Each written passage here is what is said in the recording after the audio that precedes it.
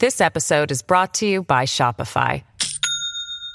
Do you have a point of sale system you can trust, or is it a real POS?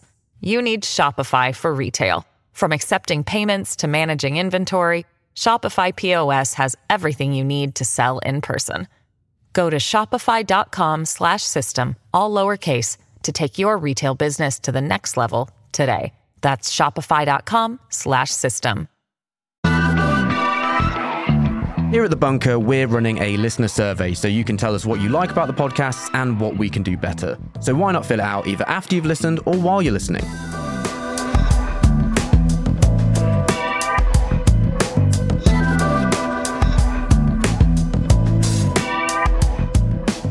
Hello, I'm Jacob Jarvis and welcome to The Bunker USA. On November 22nd, 1963, President John F. Kennedy was shot and killed as he was being driven through Dallas, Texas, in an open-top limousine sitting beside his wife, Jackie.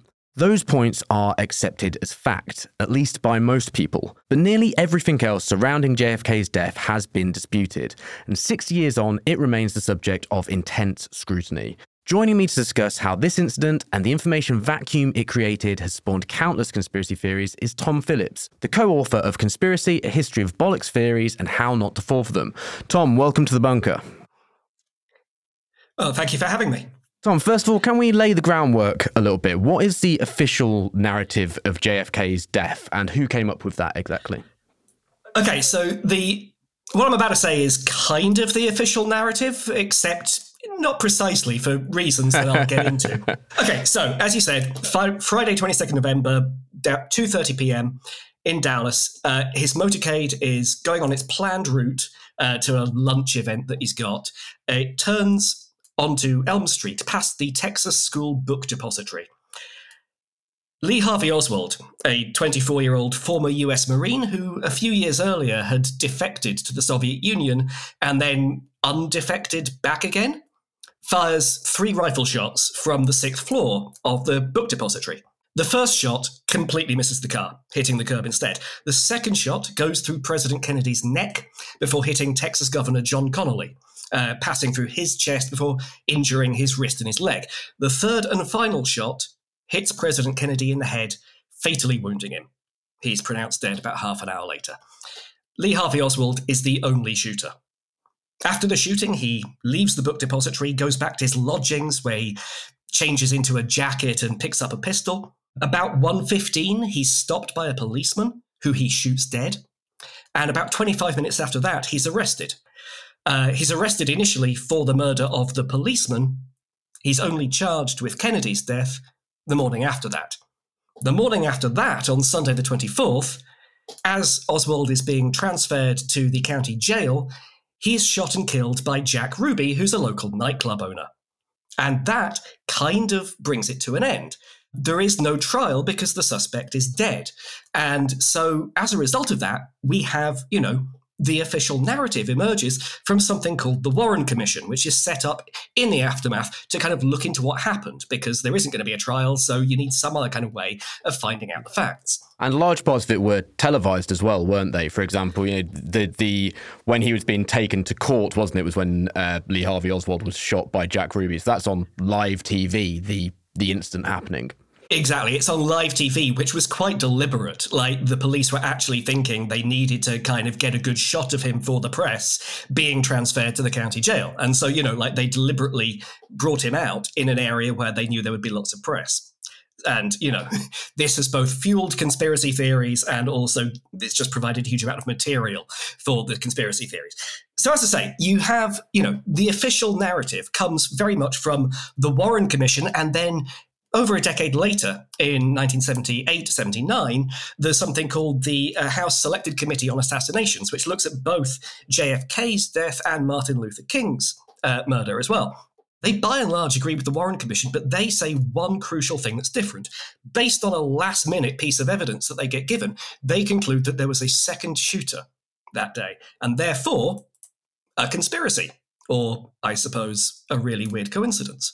This is kind of the thing that really, really embeds that narrative. But even then, that's kind of the official narrative. Neither of them is quite what I just said. The Warren Commission is basically what I just said, but it differs in which order the shots came in, which actually turns out to be quite crucial and fuels a lot of conspiracy theories in itself. And obviously, the House committee, it says that there was a second shooter, which isn't part of the official narrative. You also have, in between these two things, the prosecution of a man named Clay Shaw by the New Orleans district attorney, Jim Garrison. That happens in 1967. Clay Shaw is found not guilty. The prosecution fails. This is where an awful lot of the conspiracy theories come from, because Jim Garrison worked up a huge, sprawling conspiracy theory to explain it. This is turned into a best-selling book that Garrison wrote, and it's the basis for the film JFK, which lots of people have seen, and which kind of is probably actually the narrative that most people know best, I think, which is kind of a problem because it's complete nonsense. So the main question, as far as I can see around it, is the dispute tends to not be around whether Lee Harvey Oswald was involved, but whether Lee Harvey Oswald did it as a lone shooter. The lone is the big question there. With the report and the Warren Commission, is there an aspect that basically if it were a conspiracy and there were other people involved or a foreign government involved, that would be an intelligence failing from the people who are meant to protect the president? So essentially, they certainly want the narrative to be that it's a lone shooter. So is this that sort of inception of people going, well, don't trust the government because they'll make the result of things be what they want it to be? Because it almost succinctly is what they would want the answer to be. Yeah, and the thing is, there's absolutely no denying that this is the result that at least part of the government wanted. President Johnson, Lyndon Johnson, who became president after Kennedy died, he was adamant that the result he wanted was that it was a lone shooter. That's less because of things like intelligence failures. It's because he was terrified that if it had been the Soviets or the Cubans, who were the sort of prime suspects in the beginning, he thought that the Cold War was about to get very hot, if that was the case. He'd just been given a briefing about how many millions of Americans would die in a nuclear conflict, and he was terrified. And yes, you also have the intelligence agencies. They don't entirely cooperate terribly well with the Warren Commission. The FBI is busy covering its ass because they had contact with Lee Harvey Oswald. He was on their radar because, he's a guy who'd previously defected to the Soviet Union. They'd had contact with him before, and obviously they hadn't gone, oh yeah, this guy's going to shoot the president, and so they'd kind of, blown it a little bit. The CIA, they kind of were passive-aggressively unhelpful with the Warren Commission. That was mostly because they wanted to keep the covert things they were doing covert. They were running a large assassination program targeting huge numbers of foreign leaders that the USA didn't approve of. They didn't want that to come out. And given that one of the prime theories to begin with was that Cuba was doing it in retaliation for all the assassination attempts against Fidel Castro, the CIA was worried that would come out. There was also a lot more just really basic ground level stuff. They didn't want to admit a bunch of their surveillance capabilities. A couple of weeks before the assassination, Oswald had gone to the Cuban embassy in Mexico, which the CIA had surveillance up on. They didn't want to give away the fact that they had the phones bugged and were taking pictures of everyone who went in and out. I saw this Don DeLillo quote around this about just how surreal it was and how much it splintered people's perception of reality in certain ways.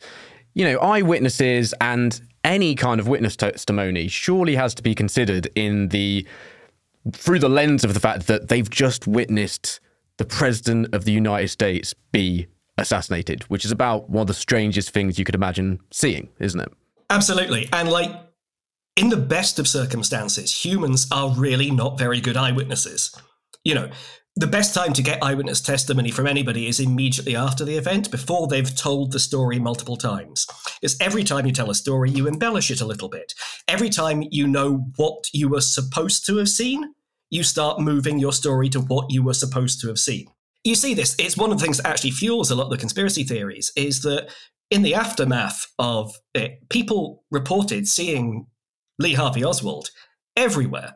So one of the major strands of lots of the conspiracy theories is that there were imposter Oswalds, that actually that wasn't him at the Mexican embassy, that wasn't him doing this, that there were multiple Oswalds, there were decoys, there were people pretending to be him.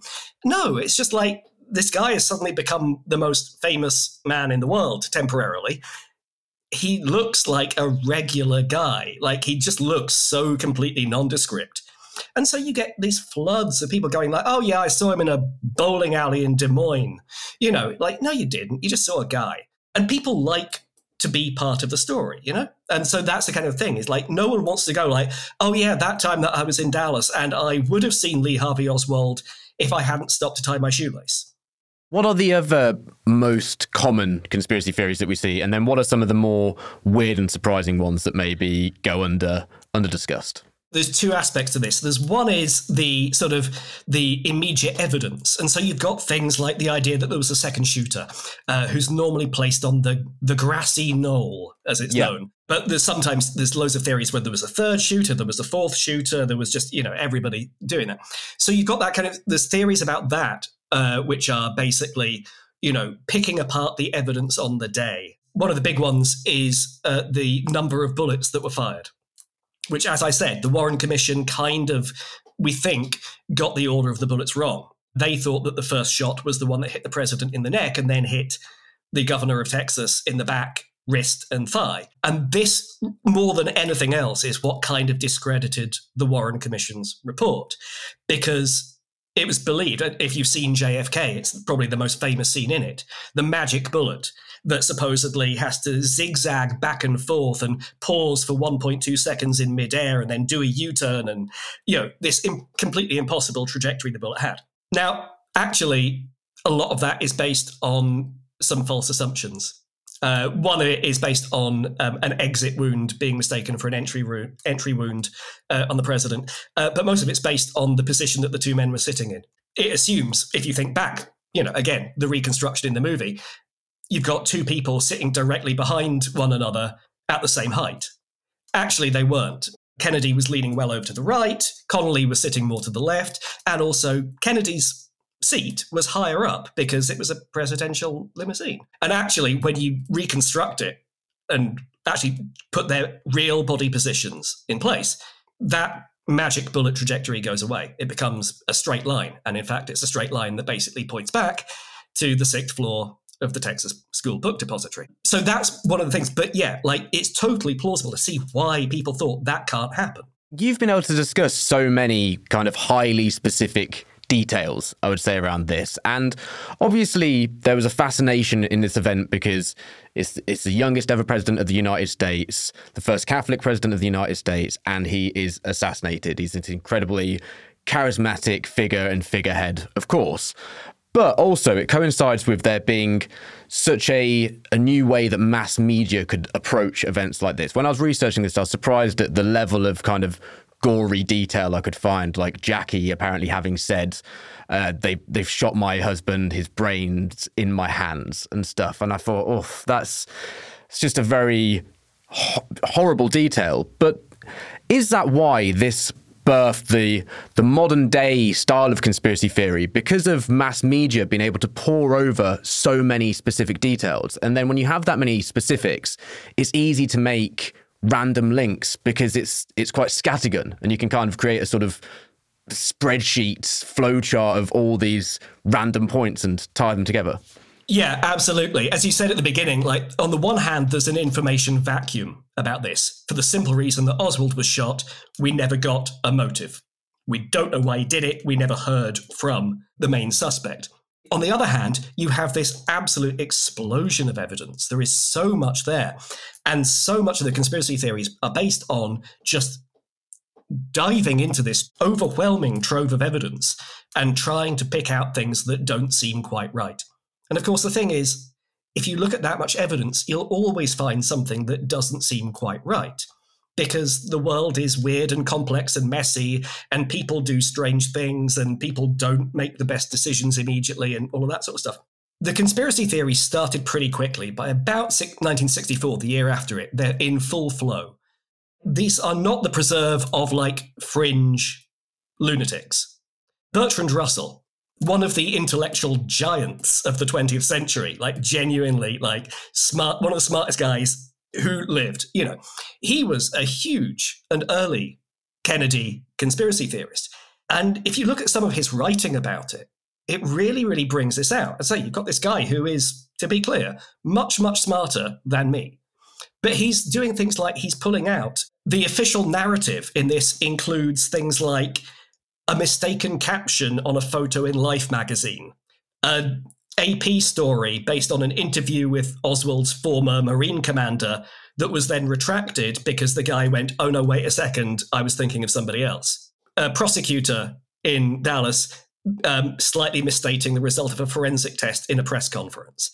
Picking apart all of these little things and kind of going like, oh, well, look, why hasn't this been reported more? Because it doesn't matter, because, like, you know, people make mistakes. It's not evidence of a conspiracy, or certainly it's not enough evidence of a conspiracy.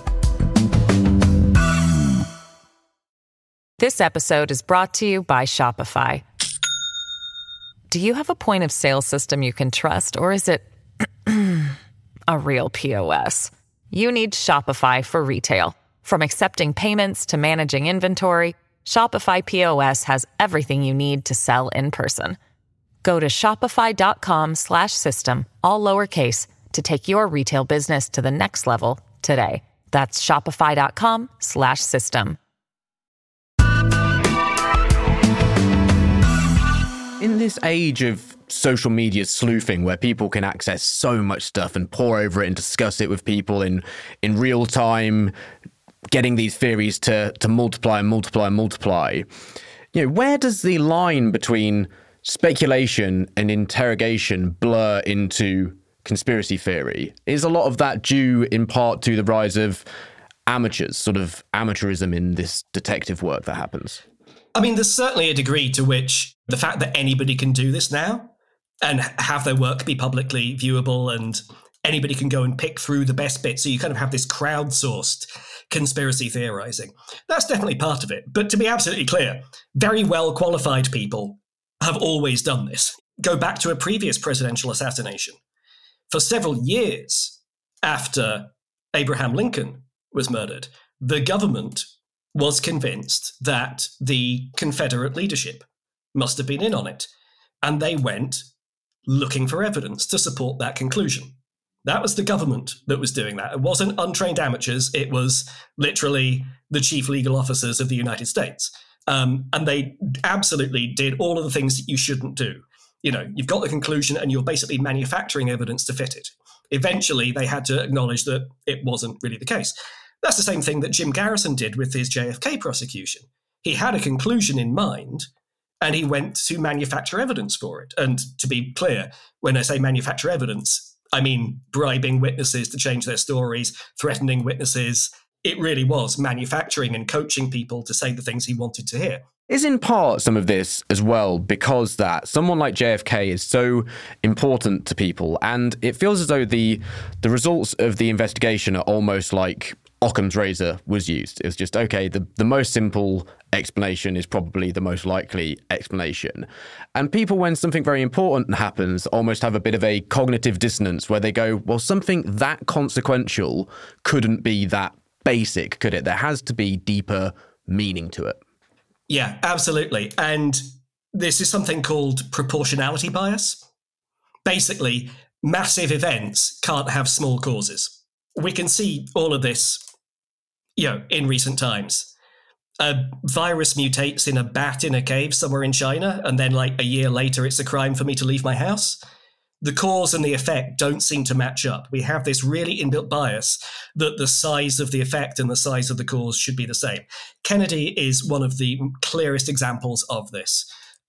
It's far from the only one, but it's a really, really clear example. This was a world-shaking event, you know, traumatized the country. At the time, you can see absolutely why. They go like, that can't just be the result of one guy, one loner with a gun, cannot make Camelot fall in that way. Of course, the interesting thing is that from our perspective, actually that seems a lot more common and a lot more understandable. You know, you read about Lee Harvey Oswald's personality type. it may have been quite baffling at the time. To us, it seems horribly familiar. It struggles to form social relationships. He's emotionally volatile. He has a really strong sense of resentment that the world is kind of grinding him down. And at the same time, he has kind of grandiose ideas about his own place in history. He's extremely violent and controlling towards his wife. He's, goes through mood swings. He's desperately searching for something bigger to be a part of. If you read that out to somebody and said, what's that guy famous for? The answer is going to be shooting up his workplace with an AR-15, right? Like, it's a personality type we're horribly familiar with now, maybe less so in the 60s. So it may have seemed more mysterious then. I think actually now you just go like, this tracks. It doesn't really track with the idea of him being a Soviet agent or a US double agent or a Cuban, like, he wasn't the kind of guy that you would go for those kind of things. He might have been the sort of person that, the one theory is that he was just a fall guy. They needed the local weirdo to pin something on. That's probably the more plausible version than, like, he was a master spy. If he was a master spy, then he had been deep cover as an embittered loser for a very long time. Well, I suppose that he seems like the sort of person who maybe would like to have been a master spy, but that doesn't mean that anyone else would like to use him as one, which is quite important. He really specifically is trying to do that. Like when he defects to the Soviet Union, he seems kind of surprised that they don't really roll out the red carpet for him. In fact, initially they say, no, we don't want you. They send him off to be a lathe operator in Minsk. And he's just like, I thought I'd be a hero. And then he gets bored of that. He says, can I come back to the US? And then he is dissatisfied with that life. He gets really into the Cuban cause because he's disillusioned with the Soviet Union, but he thinks that the revolution is there in Cuba. He tries to set up a local chapter of the Fair Play for Cuba Committee. The Fair Play for Cuba Committee go like, we admire your enthusiasm, but we're not really interested right now. And he just fakes an entire membership organization just to make him. He's a guy who's basically trying to fake it till you make it. And unfortunately, he then makes it in the worst way possible.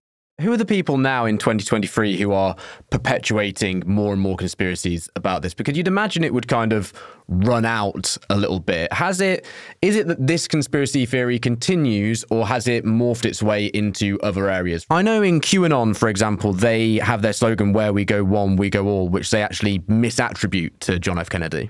Yeah, absolutely. I mean, this is one of the sort of canonical conspiracy theories of the broader conspiracy universe now. When the Kennedy assassination happened, when there was a conspiracy theory, it was kind of explaining one event. Whereas now you have these things that are called super-conspiracies, where they bring every possible event, every possible organization together into one thing. The communists and the Freemasons and the Illuminati and the CIA and the Bilderberg Group and possibly aliens sometimes, they're all in on it together, and it's this massive sprawling web. And so kind of Kennedy it's taken its part in that. But as you say, particularly for things like QAnon, it's quite a central thing. They've, for a long time, had this belief that either JFK himself or his son, JFK Jr., who also died, were going to come back to life, or that they were never really dead and that they would kind of do a big ta-da, here I am reveal at some point. And this has been very much like, it's really like the Second Coming. It's always predicted, and every time they give a date, it doesn't happen, and then they're like, oh, it was a different date. As you say, they attribute their slogan, where we go one, we go all, to John F. Kennedy. It's not John F. Kennedy. It's the 1996 Ridley Scott maritime disaster movie, White Squall, is where that's from. I'm sure Ridley Scott will be very angry about the historical inaccuracy there, because we know he's a stickler for that kind of stuff. So yeah, it really is very, very weird. But as I say, there's still an industry. There's a huge industry of Kennedy stuff. Thousands of books have been published, almost all of them finding a new angle on how there was a conspiracy. Some of them kind of going like, no, we've looked at the evidence and probably he was a lone shooter. There's been movies. It's just become this sort of cultural touchstone for a lot of us. And it's kind of really, really has sort of taken on a life of its own in that kind of way. It's now, you can't really have a conspiracy theory without folding John F. Kennedy into it. If your theory doesn't explain why Kennedy died, then, well, what's it even doing? Yeah, well, I was going to actually, my final question to you was going to be, can this conspiracy theory ever die off or end? But I think I know what your answer to that would be, that no, there's not an answer to it, so people are going to continue to speculate about it. But are conspiracy theories then just going to continue to actually just get more and more complex and infinitely malleable? Is there almost like I spoke about an information vacuum, but actually now, is there this information black hole which people are just going to fill up with more and more convoluted conspiracy theories forever? Yeah, I think that basically is the future. In terms of the Kennedy conspiracy theories themselves, you often see a thing where a conspiracy theory is sort of flavor of the time for a while, and then a bigger event comes along and sort of moves it aside a little bit. So, for example, when 9/11 happened, I feel like the Kennedy thing sort of went down a notch in terms of what it had to explain. When COVID-19 happened, 9/11 moved down a notch. Just as before that, you'd had a century of conspiracy theories about Abraham Lincoln. When Kennedy gets shot, those kind of take a back seat. But they're all still there. And I think that's one of the things that's really, really important to understand about modern conspiracy culture. As you said, there's all of this information that's out there. Every historical conspiracy theory is available for people to rediscover and mold to the current circumstances. A huge number of modern conspiracy theories go back to the French Revolution. They're an explanation for why the French Revolution happened that have been adapted to fit the circumstances over the years. This is where the Illuminati comes from. It was kind of the first modern conspiracy theory, was that the Illuminati, which was basically a Bavarian book group, was responsible for the French Revolution. And that's still with us today. The QAnon conspiracy theories and other conspiracy theories, New World Order, all of that sort of stuff, they still have Abraham Lincoln as part of their conspiracy universe. They have Kennedy in there. They have 9/11 in there. They have COVID-19 in there, and a huge number of other things as well. So yes, it feels like this age of super conspiracy that we're now in, where if you believe one conspiracy, you believe them all. This does feel like it's the future. Whether or not, maybe that changes as how we share information changes, I don't know. But yeah, it feels like this kind of crowdsourced, incredibly complex conspiracy cinematic universe is what we'll be dealing with for quite some time to come. Tom, this has been a very interesting conversation, although not maybe the most hopeful note at the end. So fingers crossed there are some people not buying into all of that. Thanks so much for joining me for The Bunker. Thank you so much. If you enjoyed The Bunker USA, remember you can back us on Patreon to get episodes ad-free and early from £3 per month. And your endorsements also mean the world to us. So if you have the time, please leave a review on Apple Podcasts or share an episode with a friend. I'm Jacob Jarvis. Thank you for joining me for The Bunker USA.